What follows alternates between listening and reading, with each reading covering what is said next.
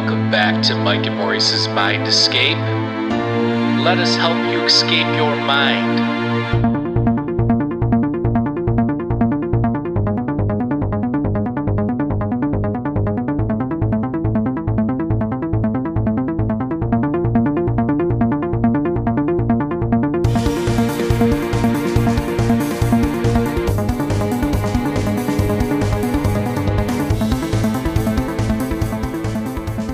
All right, folks, welcome back to Mike and Maurice's Mind Escape. We have episode number 149 today.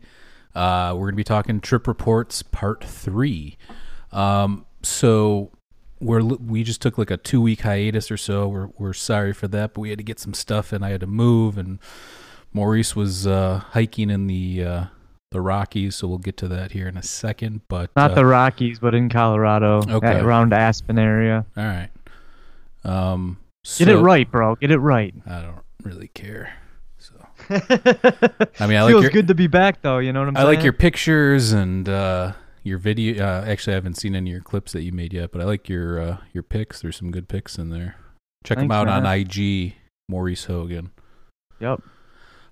So also don't forget to check out our Patreon, patreon.com/mindescapepodcast. We just added a bunch of new tiers on there, and Maurice is working on getting those shirts. Hopefully, I've been on his ass the last couple days. So hopefully we get those done. And same thing as before: the $5 one that we added, the $10 one that we added, and then the $50 one. So check those out, and also check out Indra's Web. IndrasWeb.org is our new app that we created. It's to connect open minds, all the topics we talk about on this podcast, metaphysics and metaphysical topics, whether it be, philosophy, UFOs. I mean, that's a hot topic right now with the whole life on Venus and all the UFO news. So go check that out, sign up, and you will get an alert when it goes live. I don't know exactly the date that we're going to go live with it yet, but I think it'll be sometime soon. And also, I am going to be moderating for one of Tom Lane, who's been a guest on the show. I think we've done... Gotta love Tom, yep. 5 or 6 episodes with him, but I'll be helping moderate his 5-hour intensive...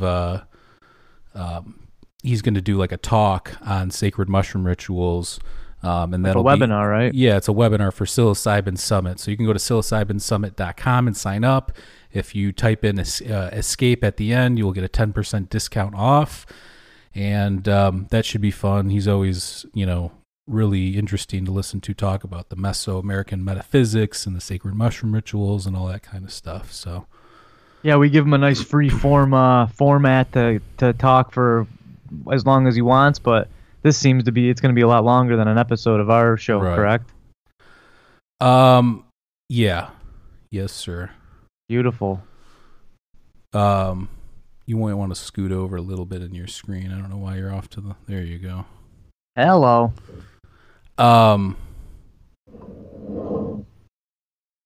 You good?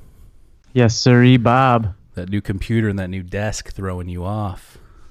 No. I like your new background, though. It's Professor Maisie. This guy's got... I love that. It's nice. And actually, I think... the screen actually did do something a little different than the last. Yeah, I think that's the problem. That's what's going on here. But it's whatever. It's fine. I'll get that straightened out. But I think that had more to do with there was an update for our software, so we'll get that squared away. Stick with us, folks. We're working out the kinks. We're back, and we're ready to chit chat. Yeah. So. Let's jump in here. This is the episode I wanted to talk about some of the more recent psychedelic experiences and stuff, and get down to the more mystical experience, because I feel like more of my mystical experiences have been more associated with my recent spiritual awakening, like over the last few years or so, and like we mentioned before, early on. They weren't really, we didn't have the reverence for them, and there just wasn't the perspective to, get that whole thing going. So, Yeah. why don't you talk a little bit about one of your most recent ones? So I just got back from a backpacking trip out in Aspen. We went to Snowmass Lake and Maroon Bells, that area. It's beautiful out there, but I took like a quarter out there. My cousin, we wanted them, and I was giving him a hard time. Like, you told me to bring 7 grams. You better start eating them. And we were messing around. We were taking like I weighed out a bunch, so I knew like the weights of them of the particular mushrooms, and I was taking like a 0.1, a little micro dose, and I wanted to take a micro dose for a couple days in a row to see if there was actually any therapeutic benefits from it. And it seemed to really keep my anxiety down. It seemed to keep my mind at ease. But the last day, I didn't really want to get crazy out in the woods because, number one, you're surviving. That's the most important thing. Number two, I'm out there shooting video and pictures and just working the whole time. And when you're back home, you really hate yourself if you're lazy and don't get the photos that you get out there to do. It's hard because you're super tired and you're messing around with the elements and you're just trying to survive. But when you get back, you're like, oh, I wish I would have shot that river a little more. So I was just working as hard as I could.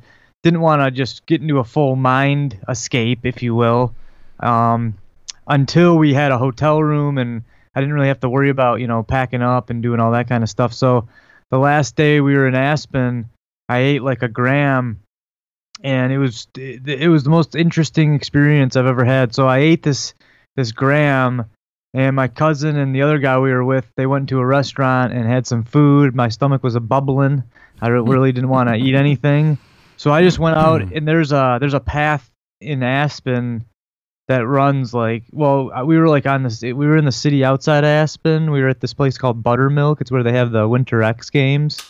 It's just a little cheaper. Aspen's super expensive, so we got a hotel room at this city right next door. But there's a path. There's like a bike path that goes from. It's like a 42-mile path, apparently. I was doing some more research. So anyways, I could walk the path from our hotel pretty much all the way into downtown Aspen.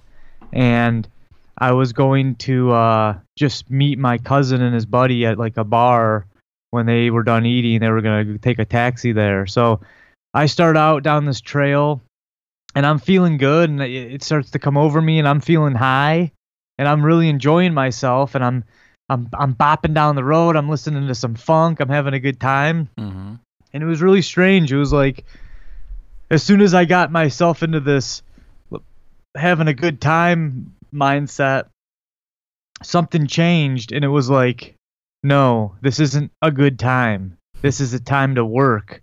And at that moment, my anxiety started getting worse and worse, and I'm like, what the fuck's going on here? Like, am I having a bad trip? What's going on? Like, I've never felt it. I don't know what the feeling. It was hard to explain. It was just, and I was walking real fast. You know what I'm saying? Because I'm a fast walker. You can attest to that. I'm just I'm a quick guy.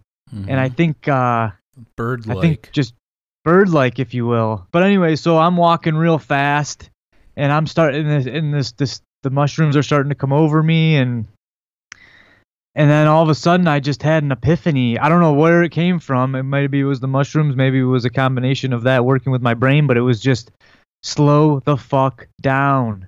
And it was in my mind. Slow the fuck down, dude. What are you doing? And it was just like a metaphor for my whole life. Like, me walking fast down this trail was an exact metaphor of how I've been living my life the last couple of months or year or whatever. And I'm just go, go, go, go. When I'm not working, I'm doing photos, or I'm doing video, or I'm, you know what I'm saying? Like, every single thing I do is somehow just either work, or I'm nonstop moving. And it just kept saying, slow down. What are you doing? Slow down. So I started to slow down, and I started to walk real slow. And then all of a sudden, the anxiety started to dissipate. And then it was like a reassuring thing. It's like, yeah, this is what you're supposed to be doing. And then I came across to dissipate. It started to dissipate. And then I came across a little park. They have this golf course that runs along the road. It's a massive golf course, but it's pretty cool because it has like intertwining trails where people can ride their bike down through the cart paths, and it attaches to other trails. The whole city is a massive trail. So if you're into outdoors, that's the kind of how Colorado is in general. Is just And you were there's always outside trails. of Aspen? No, I was in Aspen at this Okay. point. I was right next to the Aspen Golf Club, I think it's called.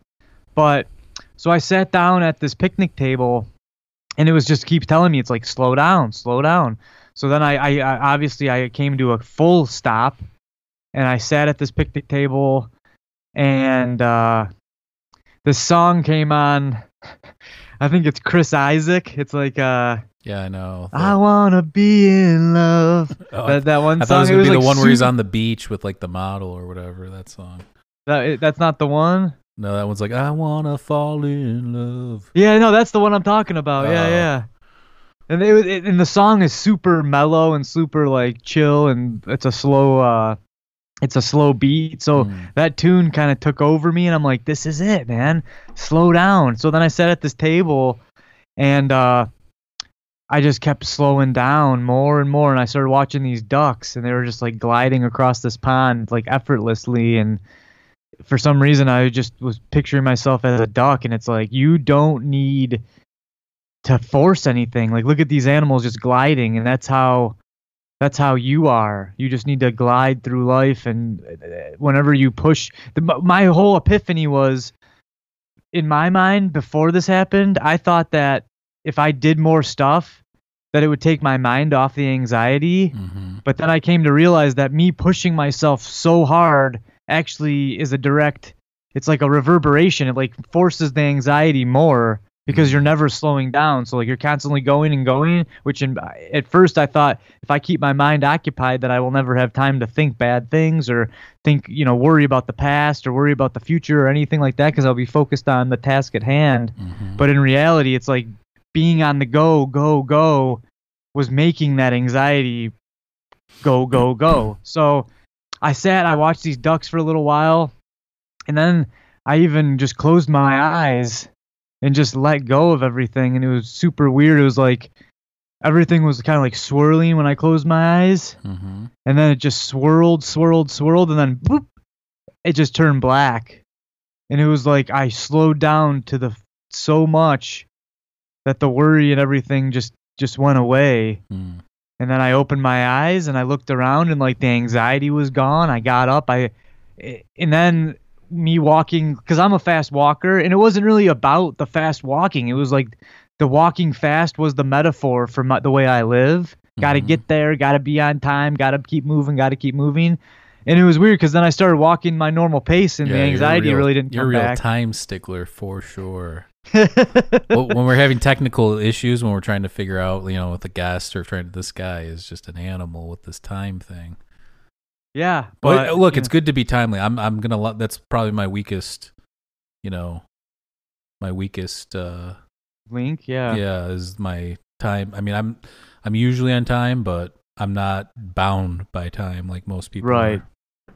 Well, I appreciate time, and I appreciate other people's time, so I try and be there, if in a timely fashion. But for me, it's more about the being on time. It's just being on the go, because I never want to let my mind sit, because then when my mind sits, then I get into trouble. So again, this whole thing, it was, and that's the other funny thing that I kept saying to myself was, as soon as I was about to have fun on the mushy, it says, no, this isn't a fucking fun drug. This is a sacred thing. And that stuck into my mind like hardcore. And it was like, you don't take this shit to have fun, bro. You take this thing to do inner work. And that's why I wanted to be away from my cousin, because my cousin was having a good time. He was eating them too. He was partying. He was drinking a couple beers, and he was doing the normal, take a couple mushrooms, have some fun. Him and Nick have thing. always been able to somehow do them and not get caught up in the mental game of it.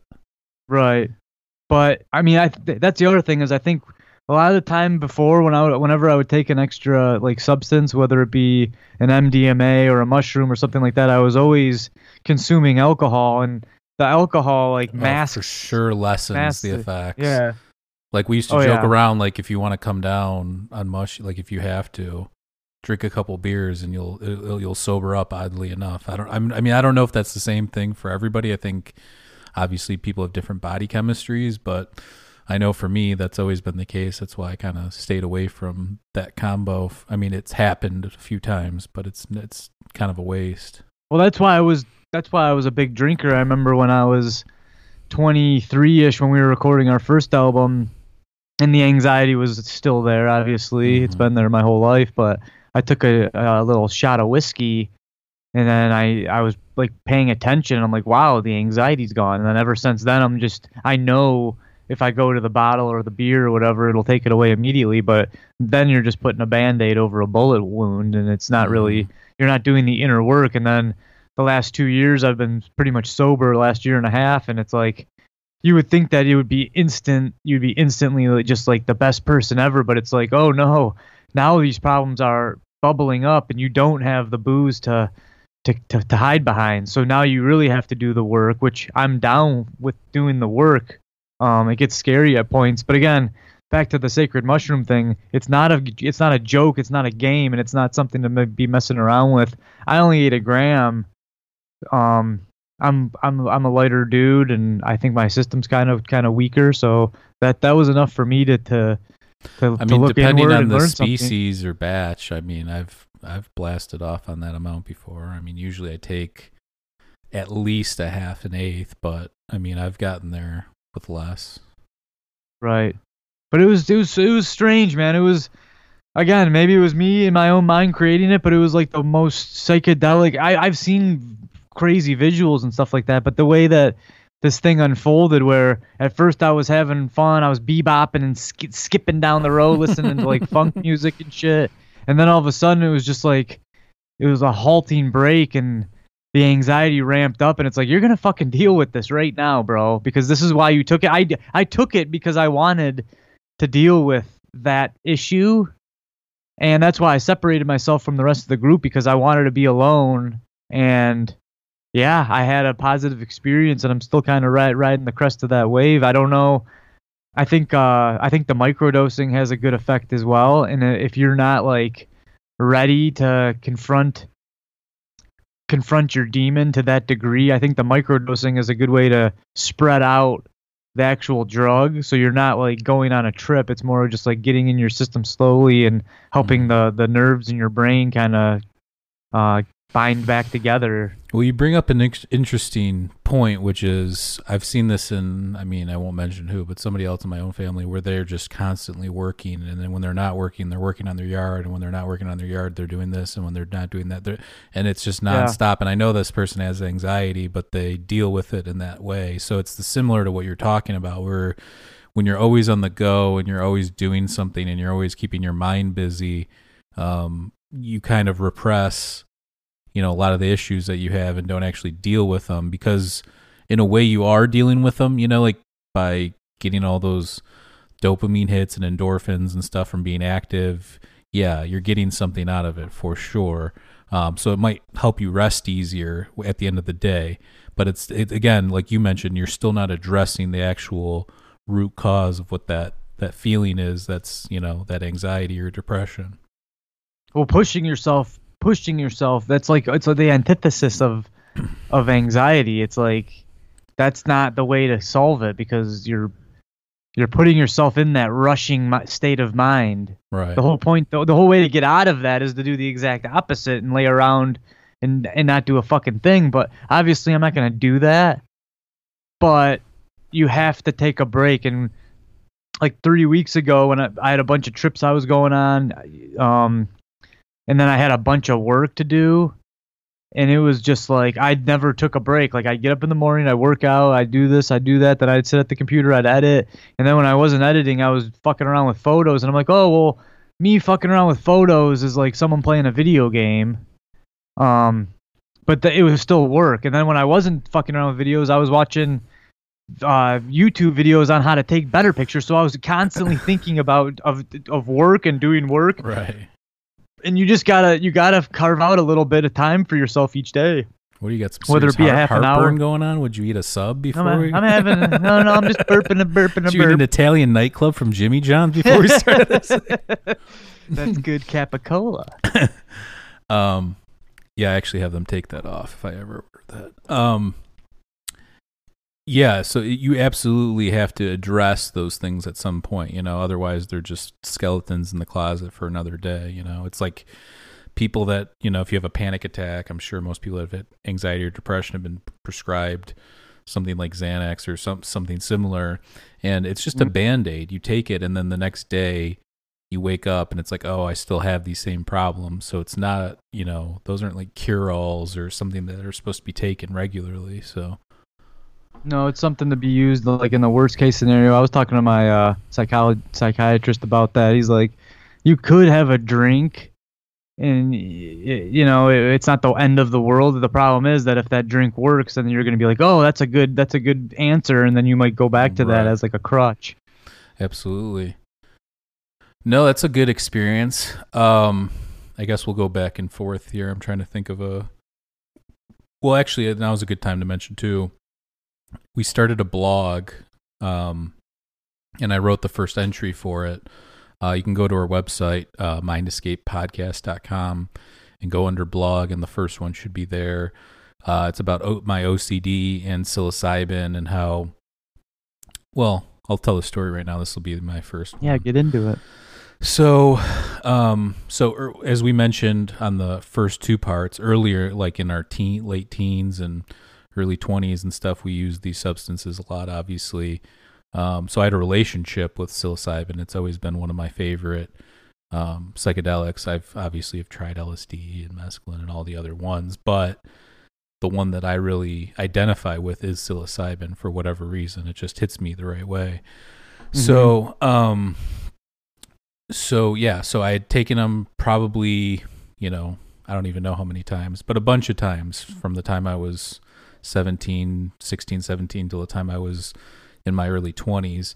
And then 22, 23, I start to develop, I write about it in the blog about how I come to kind of ponder my own mortality for the first time, because I was raised Catholic, and not that I was like strict or anything like that, but just the idea, I always had it in the back of my mind, oh, people go to heaven or whatever the case may be, whatever you believe. Yeah, I'm right there with you. We were from the same family. So it's obviously. It's a nice cushion, it's something to fall back on. That way you can go about your daily life and, you have something bigger to fall back on if you need to. But in my early 20s, I started to actually question, the things we talk about on this show, like metaphysics and ontology and teleology and epistemology. And I realized that a lot of the stuff that I was just going off of, I had never really researched deeply before, whether it be, the Bible or esoteric ancient works and how things really went down and stuff like that. By doing that, I kind of opened this door in my mind, which was now there's this like, it's almost like fight or flight kind of a thing where like everything started to kind of come at me and make me nervous, because the thought then of this is it, this is the only life you have, kind of triggered me for whatever reason. Mm-hmm. And so that happened. I think it triggers a lot of people. Well, but that happened. So that happened in my early 20s, and they say that most people that get OCD, anxiety disorders, whatever the case may be, kind of start to develop that stuff in their mid-20s. And I write in the blog about that too, about, your frontal cortex isn't fully developed until you're 25. And right. So that's where I was at. And then it first manifested itself as like hypochondria. I was always worried I had this or I had that, or, is that a tumor? Do I have cancer? Whatever the case may be.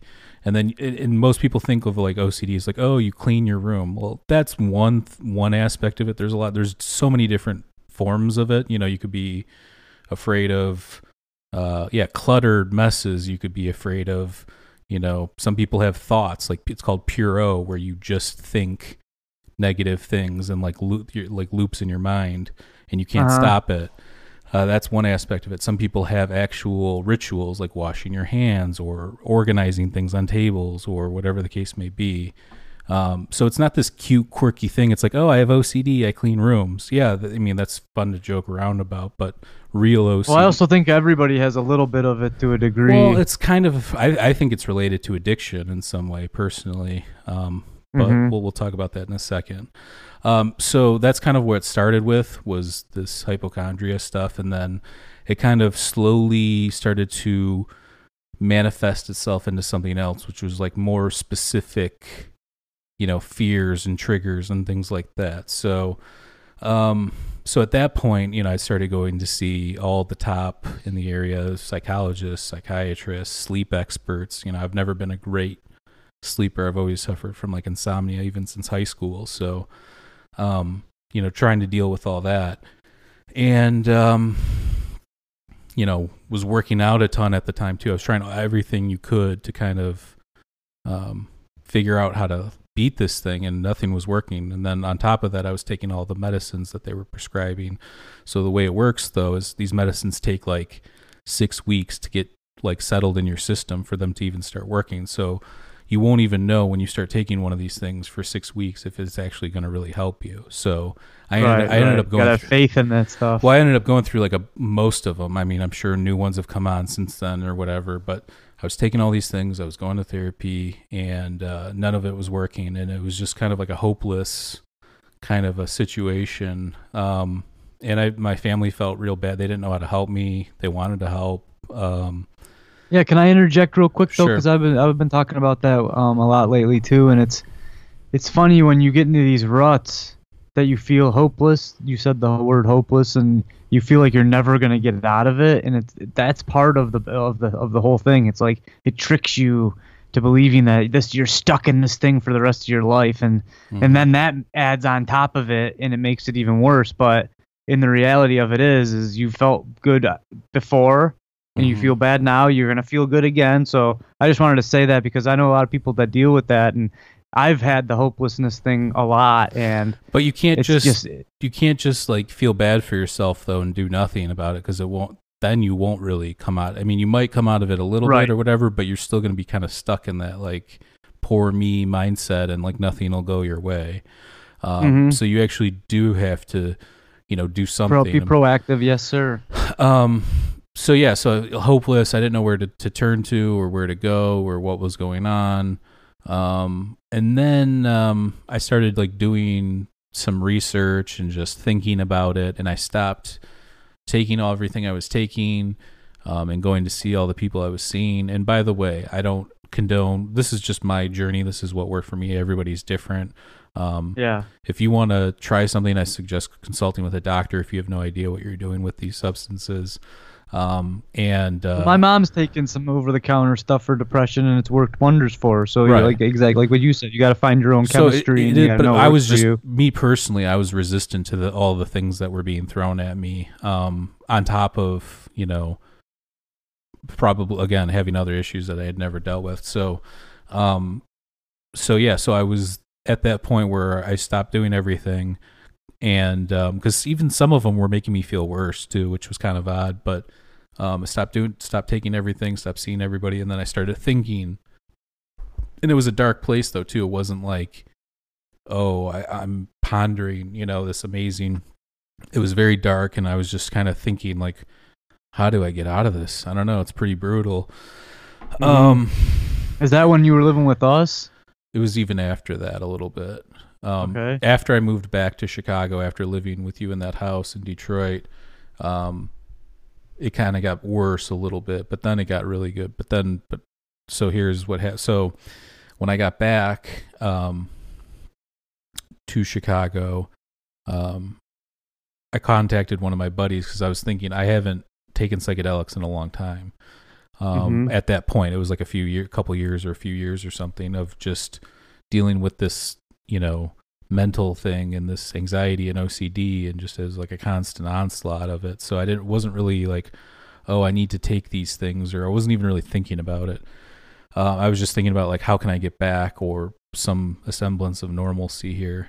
So I contacted a friend who was able to find me like a quarter, 7 grams dried, and I ended up eating half.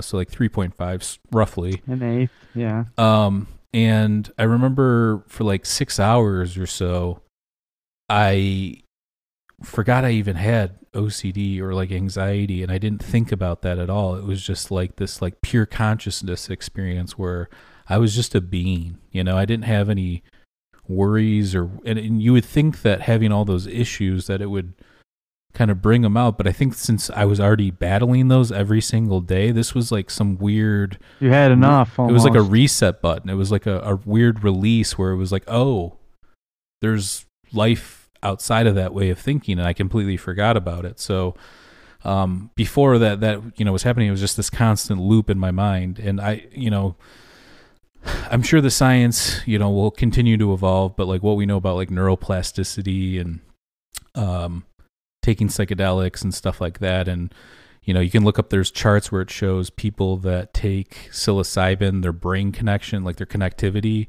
there's far more new neural connections after they take the psychedelic than when they are not on it. So maybe there's something there. Maybe I created a new path in my mind where I still have the OCD. I'm not cured, but I was able to like go down this new path where I'm able to kind of see it from like a third person and then kind of take it on that way, as opposed to being stuck in that mind loop and just this, you know, endless, you know, it's almost like somebody pulling your eyelids back and you're watching the same horror movie over and over and over. So yeah, you just had it. You have enough of it. You're like, I've had enough of this, and I you know, that's right. when it all starts to get to build up. And yeah, so so it's like 6 hours, and I remember smoking, coming down. I'm like, this was like going home. Like I felt like a kinship to psilocybin. You know, like there's something about that compound that really I connect with on like a different level than I would say pretty much any other. Well, I mean, maybe THC or CBD, but other than that, I think that's probably, as far as psychedelics goes, that's the one that I identify with most. Now, do you think you needed that much to achieve what you did? So that's what I was going to say before. You mentioned microdose. I know you like it and you're a big proponent of it. I don't really like it. I feel like it's kind of a waste. I'd feel like I'd rather, if I had 3 grams set aside for microdosing or whatever, I would rather just take them all at once and have a amazing experience. And then, you know, because when you do it like that, in my opinion, it does reset your mind. It cleanses you, and it lasts longer, and it's more intense. And then when you come down, you have that feeling of like you're refreshed that you're coming down, but then you got to get your life into order because, you know, I got to chop, you know, the next day. There's an urgency there. Yeah. So I guess it just depends on your situation, though, because like you said, you're kind of trying to take a step back from that urgency. So maybe that isn't, you know, what you should be looking for you personally. But for me, that's what I needed, I feel like. But you're used to that. If someone, like let's say my mom, who's never even smoked pot, she's not going to eat 3 grams and have a good experience. You're used to that. You know what it feels like to trip and stuff. The microdosing is more geared for people that never have done psychedelic drugs, because if you you could have a bad reverberation if you put yourself into a trip and aren't like prepared for it. You know what I'm saying? Mm-hmm. So that's the microdose is more up that alley. Where yeah, like I think you can get it in their system without having a massive mental trip going on. Yeah, if you're a novice or you have no experience with these substances, yeah, I mean, whatever makes you feel comfortable. I mean, on the first episode, the part 1 that we did, the first time I took psilocybin, remember we were talking about in your basement. I ate 2 grams. I mean, that's not a little bit, you know, it's a decent amount. It's a medium dose. And that was like a mystical experience. And I didn't have an experience like that again until I became older and was interested in like the topics that we talk about now, like metaphysics and metaphysical things and stuff like that. So, yeah, see what was interesting about the trip that I had, as soon as I came to that epiphany, all the effects were gone. It was very strange. It wasn't like, oh, I'm tripping now and I'm going to have fun. It was like, as soon as I came and sat down and like went through that all the weird effects of the thing were like gone. I don't know. I thought you were going to stop after that. As soon as I came. Wow. But again, so what, you ate 1.0, right? Or 1 gram?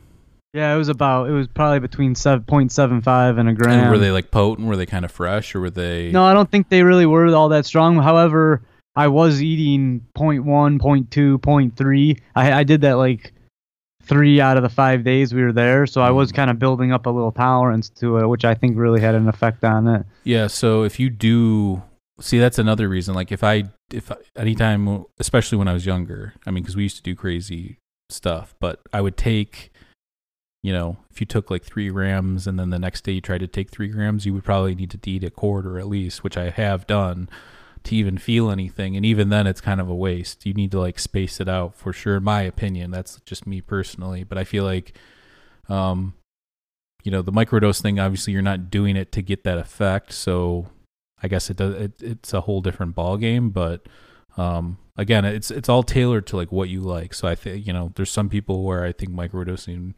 is obviously beneficial, but somebody, you watch whether it's Hamilton's Pharmacopoeia or watch interviews with people talking about like mental health and like going through these trials and stuff, and it's always like associated with like this mental reset and like a little bit of a higher dose. You're not going to go into one of these clinics and take like 0.5 or anything like that. So right. Do you think that the psychedelic journey is personal to the person? Like the thing that I went through, if someone else, I mean, it has to be my own, right? Like if you ate a gram, you would never have that same experience. Well, there's archetypal parts of trips. I mean, we know this. Like when you first eat, if you eat like a large amount of it, I talk about this in the blog that I wrote too, on our website. When you take a large amount, sometimes at least this is what I would think, and I've talked to other people about this too, and they say they felt like that too, is like you almost have this feeling of like, what did I just do? Like you almost like regret in a way, not like, oh, I shouldn't have done that, but more like, oh my gosh, this is about to happen kind of a thing. That's a wave that I've had that too, that passes over you. That's almost exactly what happened. It's like, whoa, did you eat too much? And then the wave kind of activated the anxiety, and that's when I started really thinking, it's like, dude, this is a sacred mushroom, man. Why are you? Don't get it out of your mind that you're taking this to party. Because at first I was, like I said, I was bopping down the road having a good time, and I was like, music sounds awesome. Fish in your AirPods. I think I had lettuce going, or the meters. That was what it was. It was the meters, the one tune that they're popular meters. For. Yeah.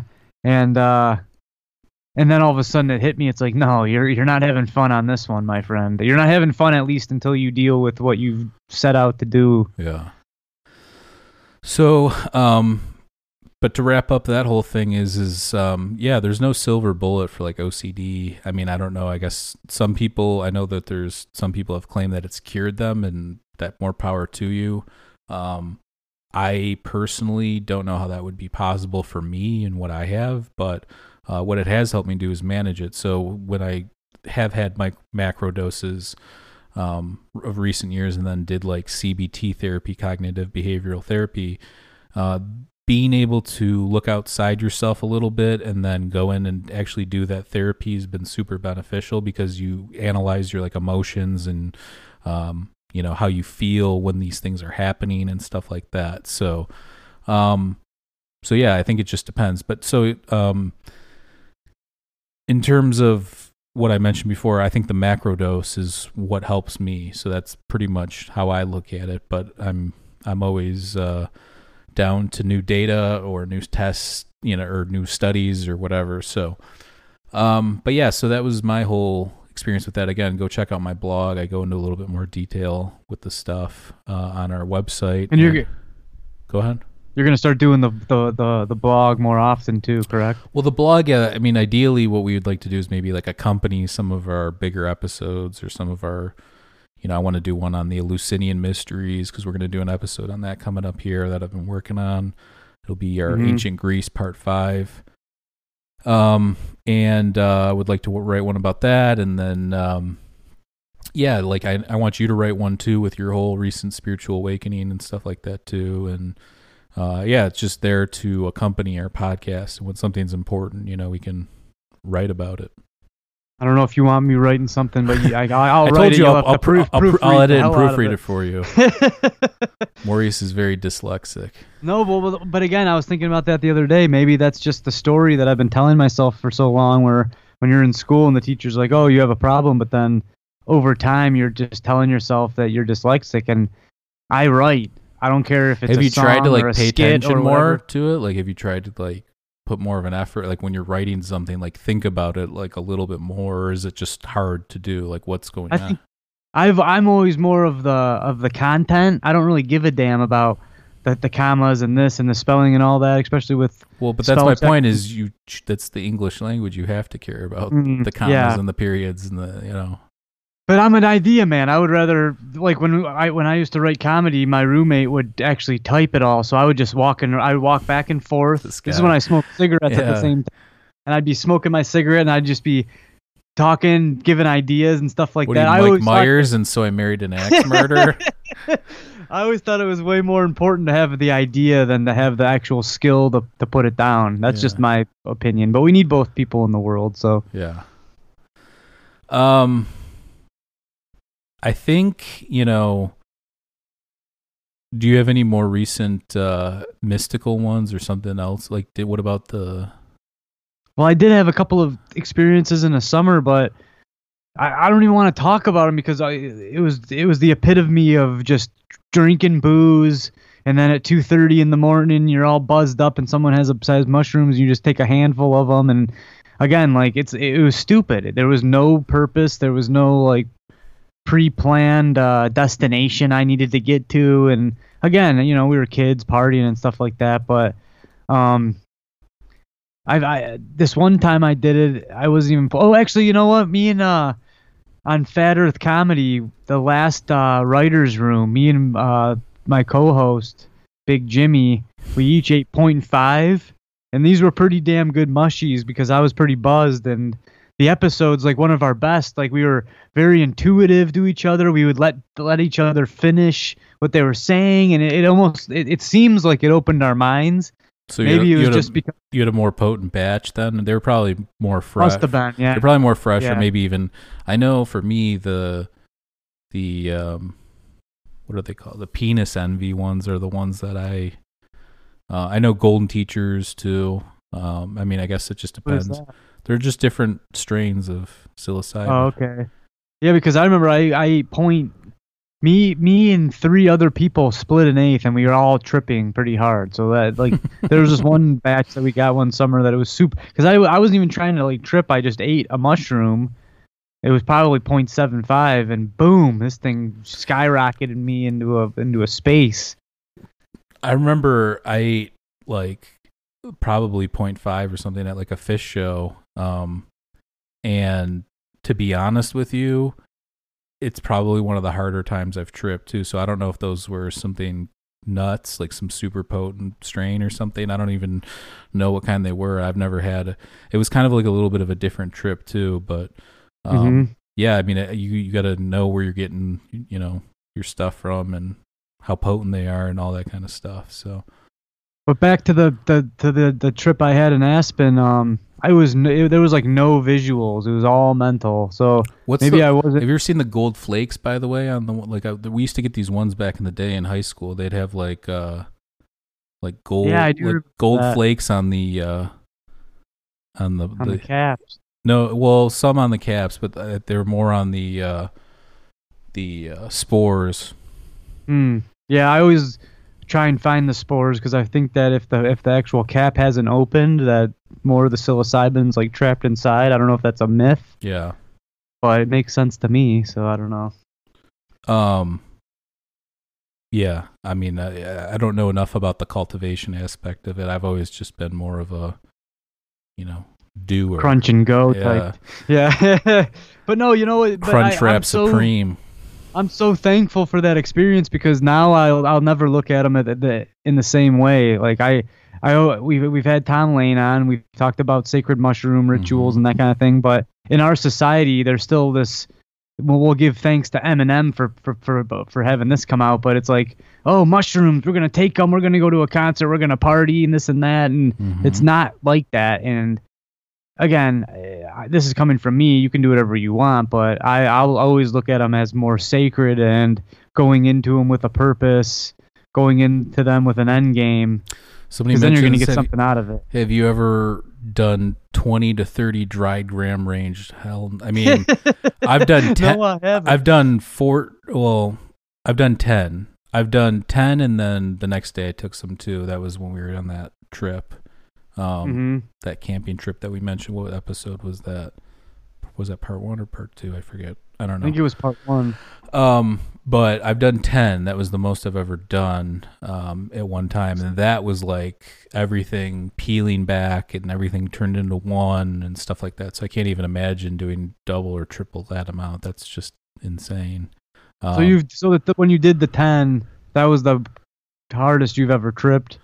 On psilocybin, yes. Yeah. I'm just curious, like, maybe you got a batch of that you had like 5 grams and they were super, super potent and it was even better. I mean, I don't know what that will do. That MDMA at that fish show we did, that was probably one of the harder times. I wasn't even expecting visuals because we did that, a few times leading up to that, and I hadn't experienced it. But then we took like 0.3 each, I think, is what I gave. Why are you asking me? I had a little bag I was finger dipping in. I wasn't weighing this shit out. I gave us I gave us each 0.3, and dude, I was seeing multicolored jellyfish hours later, laying in bed, closed eye, open eye visuals. It was insane. See, I drank on them, I drank on that dose, so it kind of dulled it a little bit for me. But I used to love that shit, and I think I'm just over that altered state, man. I think I love. Look, it's like this: the higher you get, the lower you get, and I don't want to be that low anymore. I'd rather be nice and steady. Like, you're gonna have ups and downs in your life, and you can do things. Like, I drink caffeine and I smoke a little reefer and this and that, but I don't want to be shot out of a cannon because I know I'm going to come crashing down at some point. It's just not worth it to me. And that was one of the reasons I quit drinking altogether, is just, you'd have fun that night, but then you're hungover for a day or two. Like, that's just wasting your life. Well, that's why I say it's a waste, too, to take them like 2 days in a row, too. And there's almost something about the second day that's like, it always feels like a Sunday, or it's like depressing. You know what I'm saying? Like, it's not... Yeah. Well, you just expelled half of your, if not half, more than all your serotonin in your mind. Well, are you expelling it, though? Because, I mean, what the psilocybin's doing, it's breaking down in your gut, turning into psilocin, and then it's playing off of your serotonin in your gut. So. Oh, I thought you were talking about the MDMA. No, you're probably right about that, but I never did that. That was pretty spaced out whenever I've done that. That was never like, I got to do that the next day, too. Even if we were... I've never done it the next day either. I would be down. Wouldn't be myself. Right. Now, snow in my early 20s, that was a bad situation. Okay, so I'm trying to think. What about do you want to talk about your LSD at the casino? That's almost like a Fear and Loathing style. Yeah, well, again, I was drinking. All the stories always seem to have that one common thread. So I was drinking, and I met up with a family, with one of my buddies. He's like in my family and stuff, and he pulled out this little piece of paper and he's like, he goes, you want to try this? Take half of it. And I was like, no way, dude. This thing is a tiny little piece of paper. I'm eating the whole thing. So I put that in my mouth, and apparently these things were like triple dipped. I think that's a myth. I got to be honest. There's no myth. Because there's only here's scientifically, I think there's only so much paper can absorb. Like, I don't think you can. Well, that might be a myth. I don't know what the fuck was on this thing, but it was very, very potent. I'll just say that. Okay. Because the guy that gave it to me said that that's the strongest he's ever had, and one is well worth. One is more than plenty. But again, all I did was I came back to my house. I just sat in one of my couches. And were you was tripping at the casino? Yeah, that's when it started to come on. What was that everything like? It was just, from what I remember, it was just like kind of scary. There was just all the talking and the noise, and the floor was really like rolling. And we'll go back to the Fear and Loathing in Las Vegas. Like, the floor was just like when he walks in, and it was just too much. It was sensory overload. So I got out of there, and I came back to my house, and I remember it messed my stomach up. I was on the toilet half the night, but when I was on the toilet, like, I have a couple of rugs in there that have like little threads. He's just sitting there. He's been taking a dump. Somebody goes, he's been taking a dump for an hour. He's literally just looking at the rug. No, the rug turned into a straight coral reef. This was an amazing visual, and then by my tub, I have like a little corner that kind of collects dirt. Yeah. And this thing was a swirling vortex of dirt. And then I was just thinking like, this is where all the dirt goes. I don't know. You know how your mind can go, but it was definitely a cool experience. I did a little acid before that. I took like a half a hit of normal stuff, and it was pretty cool. It was just like a little flow, and then you're just thinking I can see why microdosing is a big thing now, because it's like you just think outside the box a little bit. Well, yeah, you can cut one of those tabs up into like 10 little pieces, and there's a lot of like even tech people are taking that and getting work done. Yeah. So I can attest to the thinking outside the box. But no, when I took that one hit, it's cool that I did it, but I didn't. It was something that it was a waste. You probably would have been better off like at your house with like some sort of agenda planned for yourself or something. It would have been way better if I had an agenda. It would have been a lot better if I had a cohort that was doing it with me, because I really could see how when you're on that vibration, how you could connect. And then throwing it back to like the Ken Kesey days, I could definitely can understand. I understood it before going to a Fish show when they would climax and everybody would be yelling at the same time, and you're like, wow, this is a real collective consciousness in a way. And then throw that out, throw some LSD onto it, and I could really see how in their minds that they're going to change the world, and this is like revolutionary and stuff like that, which in a way it was. Well, we'll do an episode on that coming up sometime in the near future too, like the electric Kool-Aid acid test and the Hell's Angels and all that crazy Ken Kesey and all that, the Merry Pranksters, all that kind of crazy stuff that was going on at that time. Yeah. I mean, a lot of that stuff even coincided with like Hunter S. Thompson too, so that was like a very interesting time. The early days of psychedelics. Most people point to like Timothy Leary and Ram Dass and all those guys, and that's all great. But I think that the counterculture aspect of it was, to me, the far more interesting thing that was going on in those years. Well, like the Ken Kesey, the Merry Pranksters, that's exactly what they were doing. They were pranking straight people, essentially, straight edge people. Yeah. Have you seen the? Well, I mean, obviously that's like MK Ultra stuff too, like.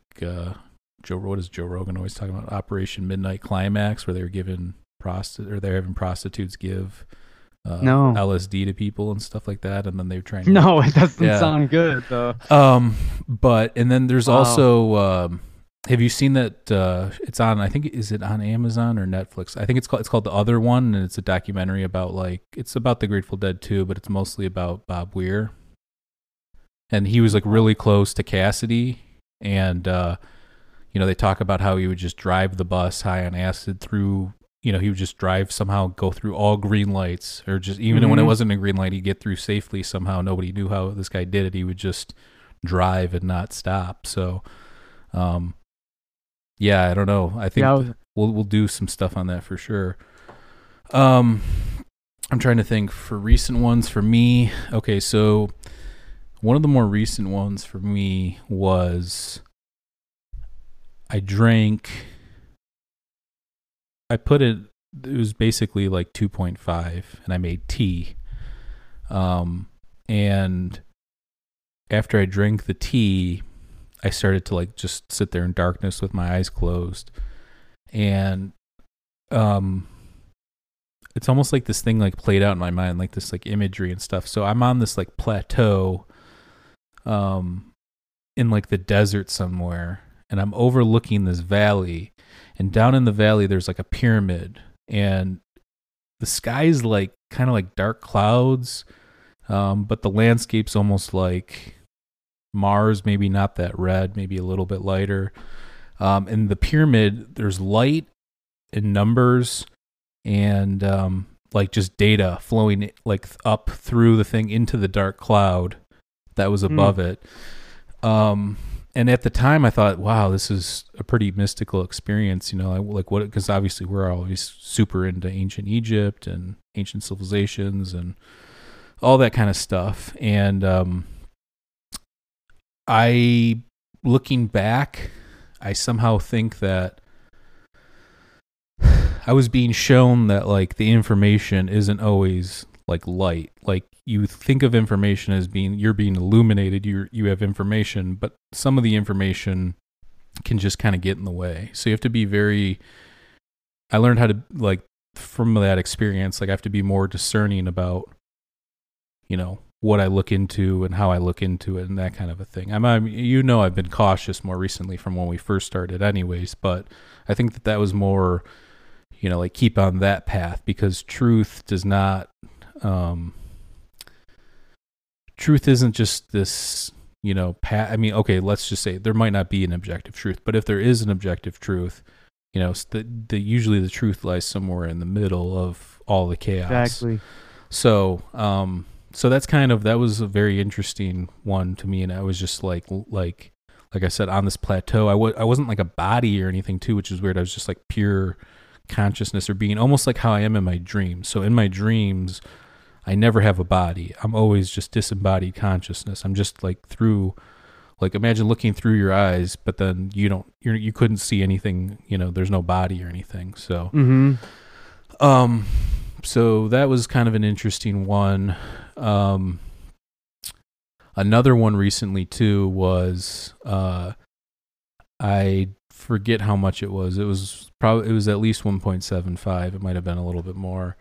And I remember, like, again, meditating in darkness. It's like one of my favorite things to do on psilocybin, is just like lay there, no music, nothing, just me and the darkness and my mind. So I closed my eyes, and this thing's telling me, I don't think it was an entity necessarily, but this thing, I don't know what it was. It was just like this, like, there was this like interface between me and whatever, another realm or something, and it was saying,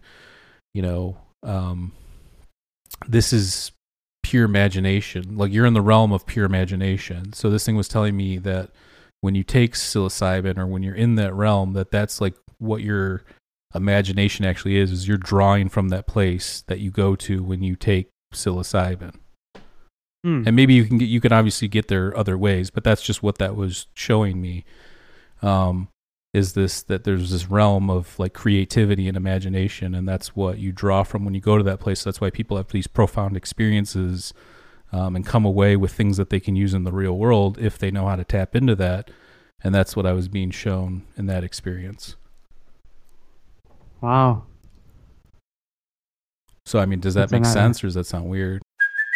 Hey, it's Kaylee Cuoco for Priceline. Ready to go to your happy place for a happy price? Well, why didn't you say so? Just download the Priceline app right now and save up to 60% on hotels. So whether it's Cousin Kevin's Kazoo Concert in Kansas City, go Kevin, or Becky's Bachelorette Bash in Bermuda, you never have to miss a trip ever again. So download the Priceline app today. Your savings are waiting.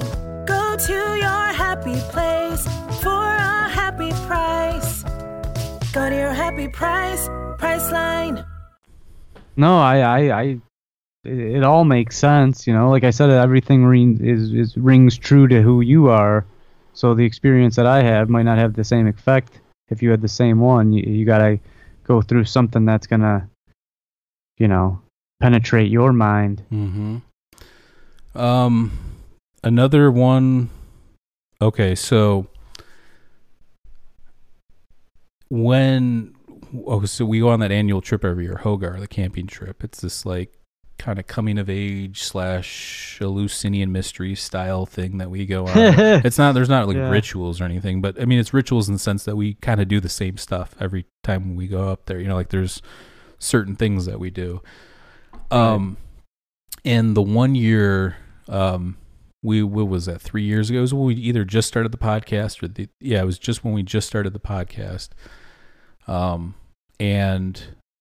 We've been looking into like esoteric texts, and I'm not going to go into specific ones, but you were yelling Melchizedek. Yeah, that one.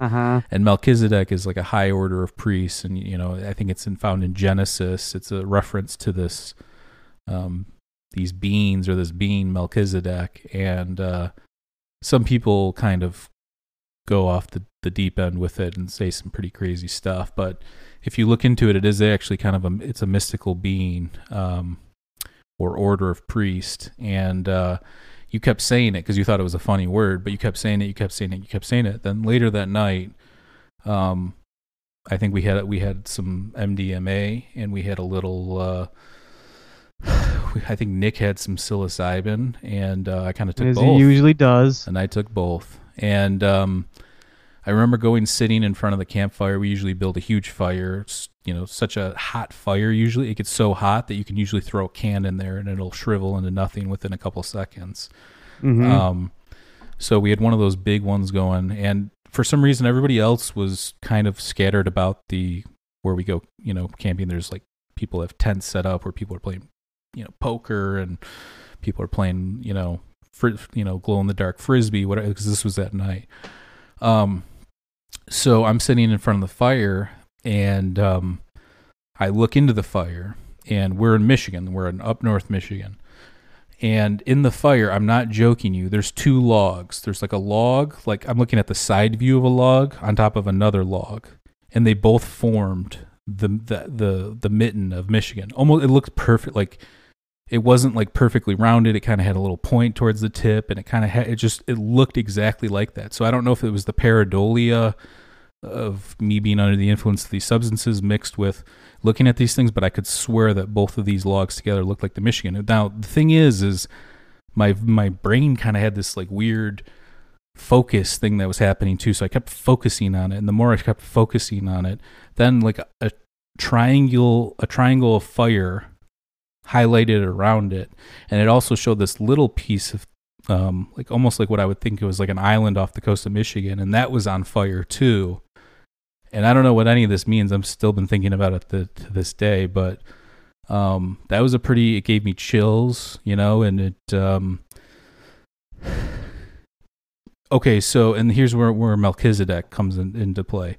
Later that night, you and I were sleeping in the same tent, and I think I was blasting like Fish off my phone, and we were just listening to like Fish, like laying in the tent as we were trying to fall asleep. And it started to rain outside, so like there was like a mist going on, and you were still yelling Melchizedek occasionally. And I'm not joking you fell asleep, and like this like big winds started to come in, and all of a sudden there's occasional like thunder and lightning, and then I see this like silhouette of like a translucent multicolored like gray-ish alien looking figure on the wall of the tent. And again, I mean, I'm obviously under the influence of MDMA and psilocybin, but that with the Melchizedek, with the fire, I've never had an experience like that before where I felt like it had meaning to me, but I had to figure out what it was, and I still to this day, I understand what part of it is, but I don't know to understand what the other part of it is. Yeah, I mean, a part of you wants to believe that it's just a bunch of coincidences, but then there's another part of you that wants to believe that you're exactly where that happened to me in Aspen. I was like, maybe these are just a sequence of events that are totally random, and then it's leaving it up to my mind to make sense of it all. But even if it is that, you're still doing this at the right time. You know what I'm saying? Like, it's all happening at the right place at the right time, and you're at the right mindset where I knew I had to be alone, and I wanted to work these problems out, and then these other things arise, and it forces you to put yourself under the microscope. So who's to say if it was created by one thing or the other? The bottom line is that it happened, and you took something away from it. Maybe not that particular. I 1000% feel like somebody was trying to message me or convey something to me. I don't know what it was. There was no other than the being that I saw on the wall of the tent that I just mentioned. I there wasn't like another entity, but I just had that feeling that like something was trying to get a message to me. I don't know. That's just how I felt. Like I said, to this day, I still think about the picture of the state of Michigan within the triangle on fire. I still think about that, trying to figure out what that could possibly mean. Because I've had times where I've been riding my bike and the song hits me just right, and I'm thinking about my buddy who passed away. The song hits me just right, then the wind picks up, and a chill comes through my body. And again, maybe it's just me putting these things together. Maybe it was him. I have no idea. But if you believe, then what's the difference? That's the kind of thing I'm getting at. Well, yeah. What is it? The McKenna, Terrence and Dennis both said, if you experience it and it's the real, it's like it's real, it's happening. But then can it be applied to, the objective world. That's where you start to lose kind of some of that, in transition, where, it might be subjective or anecdotal, but if it happened to you, it's real. Now, is there any application or any useful information that can be used in, the waking world or the normal consciousness world? Well, I took it as a sign that my buddy was okay and made me feel a little bit more at ease. So, yeah. I'm trying to think. Have you ever done a psychedelic at a concert or no? Just the MDMA at the Fish show that we went to. I've done it at multiple shows. Yeah. Yeah. I also used to go to these dance clubs and dance till the sun came up. Remember that in Detroit? It's called Funk Night.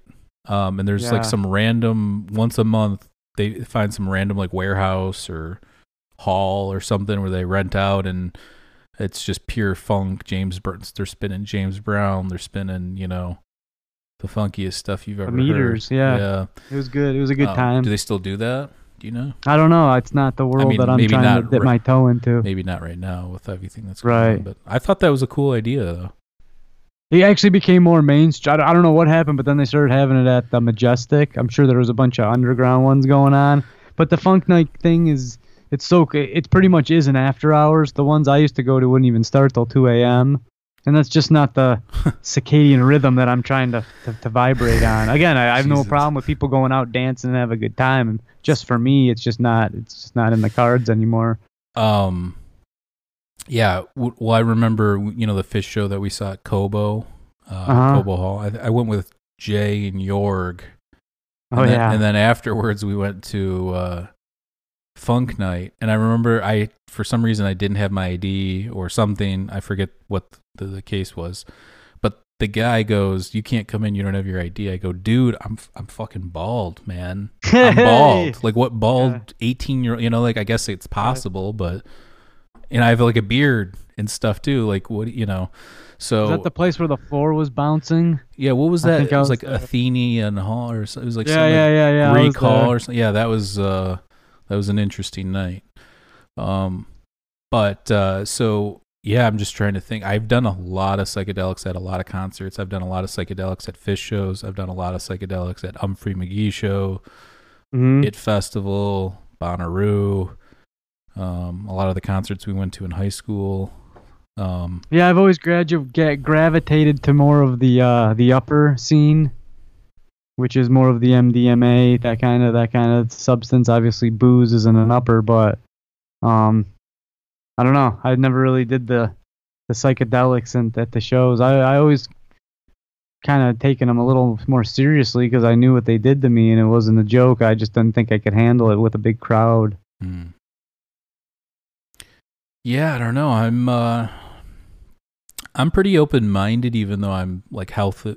I'm a pretty healthy skeptic in some regards too. I think that, I've never seen like a UFO per se, other than like meditation or closed-eyed visual, like something like that.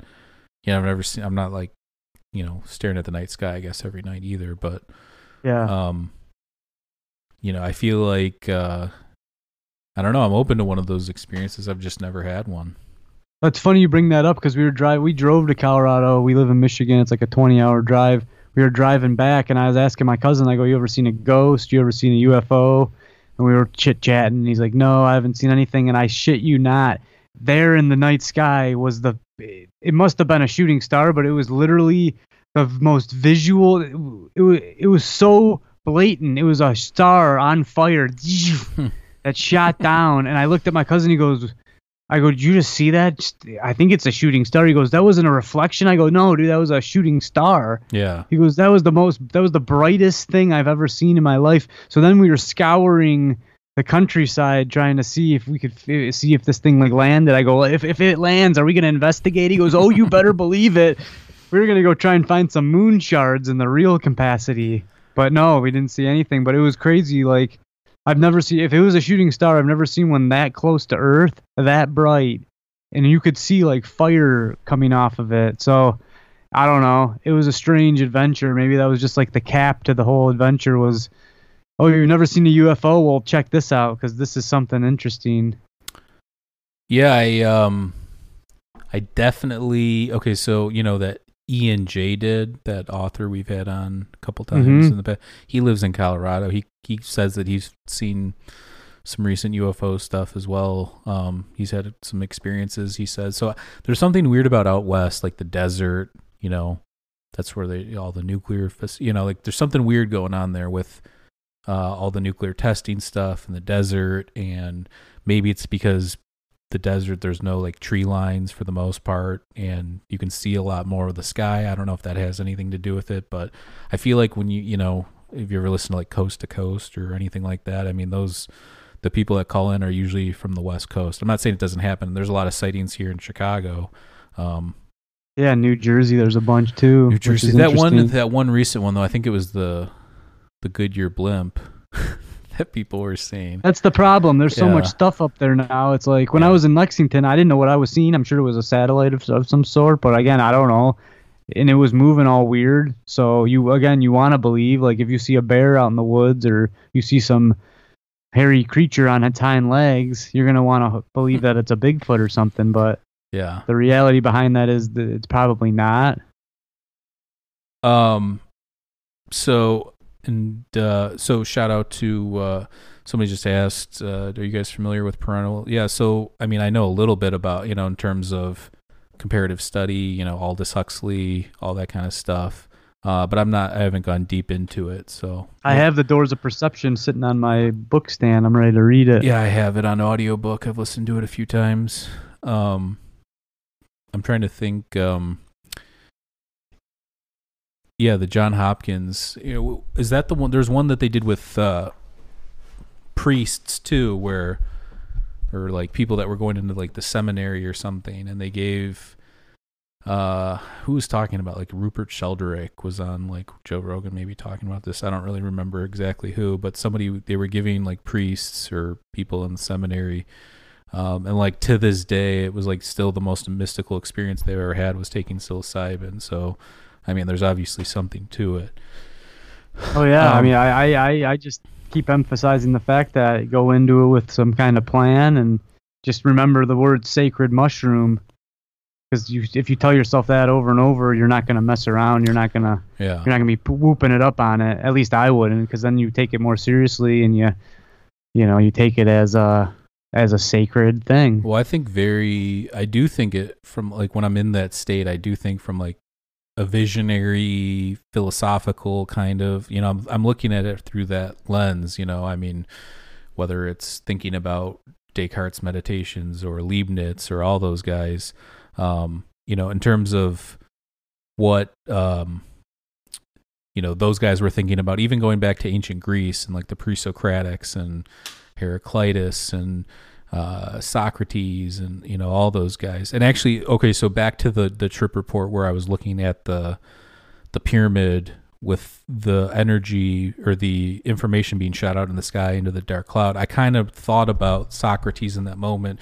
and the fact that Socrates was not a fan of writing things down. So it's like how everything we know about Socrates is from Plato and Xenophon. I mean, Xenophon wrote about him as if he was just some wise old man. Obviously, Plato, wrote this guy into infinity in terms of, he might be in our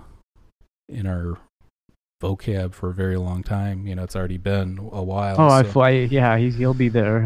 But I thought about Socrates in that sense that like maybe we shouldn't be so bogged down by just the data and information. Like there's something to like the experience of things, and like whether it's a psychedelic experience or experience in meditation, there's knowledge to be gained with that even though it's anecdotal or subjective, I feel like is far more important than somebody chipping away at some idea that's going to take another 10 years anyways, so I don't know, just my own 2 cents on that one.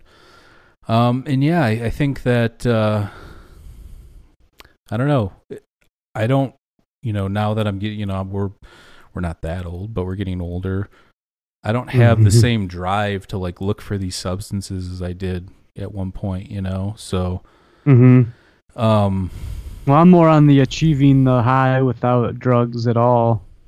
well, yeah, that's why I meditate. I feel like I can kind of get to a similar place with meditation. Right, but that works when you're alone. I'm more of this because I still go out. I still go to the bars, and there was a period where when you don't drink, you go to the bar and you feel like you're this like outcast, and for some reason when you have that drink in your hand, it gives you like the okay to be yourself or to like loosen up and be goofy. And then it took me a hot minute, but sooner or later I'm like, why do I need... When you were drinking, you are a funny son of a bitch and you're fun to be around, but you can't play that Joker or that, jester archetype your whole life. You'll get to the place where you are now where you're kind of dealing with some sad shit, Right, but I first of all, when I get to that place, then there's a thin line between being the Joker and being the fool. And now I don't know. I went to our canoe trip where there's a lot of people drinking and stuff. I didn't drink, and I still joked with the best of them and whooped it up. And I think once you get used to it, now I can go to the bar. I'll have like a Coke or maybe just even some water. But it's like I don't need the booze to be myself, and I know deep down in myself that I'm a funny guy and I'm a good time to be around. So then I just become myself, and I don't need that booze to open me up and stuff like that. But that's my journey, and I don't push this on anybody. If you want to go out and have a couple of brews, that's A-okay with me. It's definitely implemented into our society, and it's not going anywhere. So I've seen this kid after he gets drunk too. He just sits. He gets some food, and then he sits there and puts one hand halfway down his pants like he's Al Bundy. and he looks so roughed up. His hair's disheveled. Peg. He's like, I gotta go to bed, and he doesn't want to go to bed. But it's funny. It is funny. But well, we've had some good times. We're getting older, like you said, and your life changes as your body chemistry changes every 7 years. Your mind should as well. Mm-hmm. We all should be on a path to the best possible being we can be, and that's it. Ladies and gentlemen. I'm just trying to think if there's anything else, because maybe we'll do a part 4 where we just kind of go over it all and kind of, ponder sum it all up. Yeah, but I'm just trying to think if there's anything else I want to because I counted, I think it was like 150, 160 psilocybin trips. That's a lot. It's been about 20 years, and a couple of those years I didn't take anything. So, well, again, I'm glad that you found something that works for you. Everybody's different, and it's not a silver bullet. It's like an ongoing thing. It's like the THC and CBD obviously also helps. I like edibles. I like the pens and I used to dab. A few years ago I was dabbing, but you can't keep up. That's just, I don't know. There's something like I become unproductive when I get into that realm. So I stop. Well, yeah, when you abuse anything, it's all moderation. It's not even abuse. It's just you get too blown out. It's just too much. What's interesting about my experience in Aspen was I always knew that that psychedelic mushrooms, sacred mushrooms, could help with mental problems, but I didn't know how it helped. It's like, does it all of a sudden just make it go away? Does it like? Well, there's a fine line. There's a fine line too, because I think even Hamilton Morris from Hamilton's Pharmacopoeia talks about he is one of his experiences he had with one of his friends. I think it was like a psilocybin derivative or something like that. The guy went crazy after just taking this one thing and never recovered in his mind. So if you're on the verge of schizophrenia, or you have history of it in your family or something, you should definitely talk to a doctor before you start doing this stuff, because it might help people that have had, psychotic breaks or OCD or anxiety or whatever. But if you don't, if you've never had that, it might induce that. So it's kind of this weird thing you just got to be careful with, Mm-hmm. Obviously, I shared my story for a reason, because I think it can help people, but at the same time, you have to be careful. These are, like you mentioned, these are not a game. It's not a toy. This is sacred, and it's medicine, and it's supposed to be treated with reverence and understanding. Yeah, for sure. And we can't emphasize that enough, folks. What we say here is our own stories, and we're not out there telling you what to do. or we know we can't, we don't even pretend to know what's right for you. We just kind of know what's right for ourselves. Well, and that's why we also added those, tiers to our Patreon too. If people want to share their stories with us and we can read them live on air, I'm all for that. If people want to share their personal experiences, and we can go through that, obviously. But it's just the good, the bad, and the ugly. Yeah, everybody's different. Everybody has their own body chemistry and thresholds and different things. So, beautiful. Yeah, I think that was a good one. We got kind of into some of the more interesting ones of the recent years. I don't want to leave anything out, because like I said, we'll do part 4 where we do a recap, but I'm just trying to think if there's any.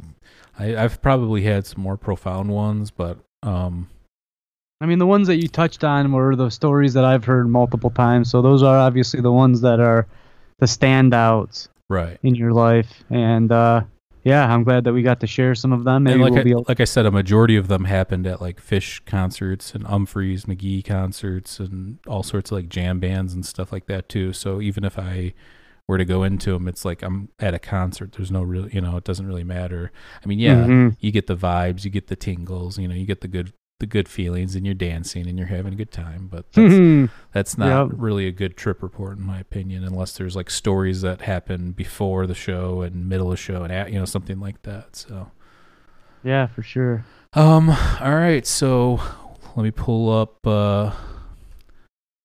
Let's get those plugs, ladies and gentlemen. Check out us on Patreon at patreon.com/MindEscapePodcast. There's the rundown. We just added some tiers. We'll be adding some more at some point, I think, maybe some in-between ones. And if you have a good idea for a tier too, send us a message. I'm always open to new ideas and suggestions. So, you can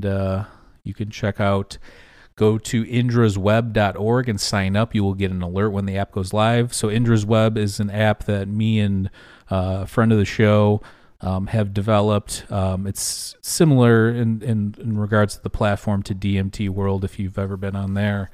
But Indra's Web is dedicated to connecting open minds. So if you, on there right now, we have like a metaphysics category. We've got, ancient civilizations. We've got UFOs. We've got paranormal. We've got philosophy. We've got all sorts of different stuff. So if you have an open mind and you want to talk about some theory or hypothesis or something where, you want to have a real conversation about it, I'd say that this is going to be the place to have that, because there's just so much BS on, the more mainstream social media apps. So this social media app will be more geared towards just the kind of topics that we talk about on the show, and, similar shows and friends shows that we have had people that we've had on and been on their shows as well. So check that out. And again, on Monday, I will be helping moderate Tom Lane's segment for the Psilocybin Summit. So go to psilocybinsummit.com. You can sign up to get Pat. You can watch all the different speakers. They've got like Paul Stamets, Dennis McKenna. I mean, there's a ton of people on there. So go check that out for sure. And as I mentioned on Monday, I will be helping Tom Lane, and he's going to talk about sacred mushroom ceremonies and the deified heart. And I believe, that starts at 5:15 Eastern time. Oh, no, is that? Oh, no, that's his talk tomorrow. I think there's the 5:15. Yeah. And then on Monday, I don't know what time it is yet, but I'll post that on our thing so you can take a look at that. So that's going on all weekend then, huh? Yeah, all weekend. Like I said, they've got some great speakers. I forget the full list, but like the big guns: Paul Stamets, Dennis McKenna, Tom Lane, all those guys. So you got to check it out. Is that it? It was good. A little rough around the edges here. I'm not gonna lie. No, I thought it was a good episode. I think there were some good tidbits in there, and that's what it's all about. We don't have to have a perfectly smooth cast. I thought we found good stuff out there. I thought we found a nice flow there for sure. I'm not discounting that. I think that there's something that feels more genuine. We've taken it's been 2 weeks since we did our last one. Yeah. I mean, that's probably one of the longer breaks we've taken of late. I moved to a new place, and now I've, the good thing about this is we can do episodes whenever, and I don't have people screaming through the walls from the neighbors with, so. Yeah. Got himself a new chair, ladies and gentlemen. Got a new chair. I got a new studio. I got a new chair. desk coming tomorrow, actually. The new setup, and it should be more crisp too, because my internet connection's a lot better here as well, because I believe some neighbors were siphoning a little bit of our internet. Suckling off your your electronic teat, if you will. So this is a good things. And then Maurice was obviously hiking near Aspen, so nice little 2-week hiatus, and we'll get back into the swing here. So it's always tough in the summertime, but I hope everybody's having a good end of the summer, and onward and upward. Everybody stay safe out there. We love you, and we'll catch you soon. Peace. Peace.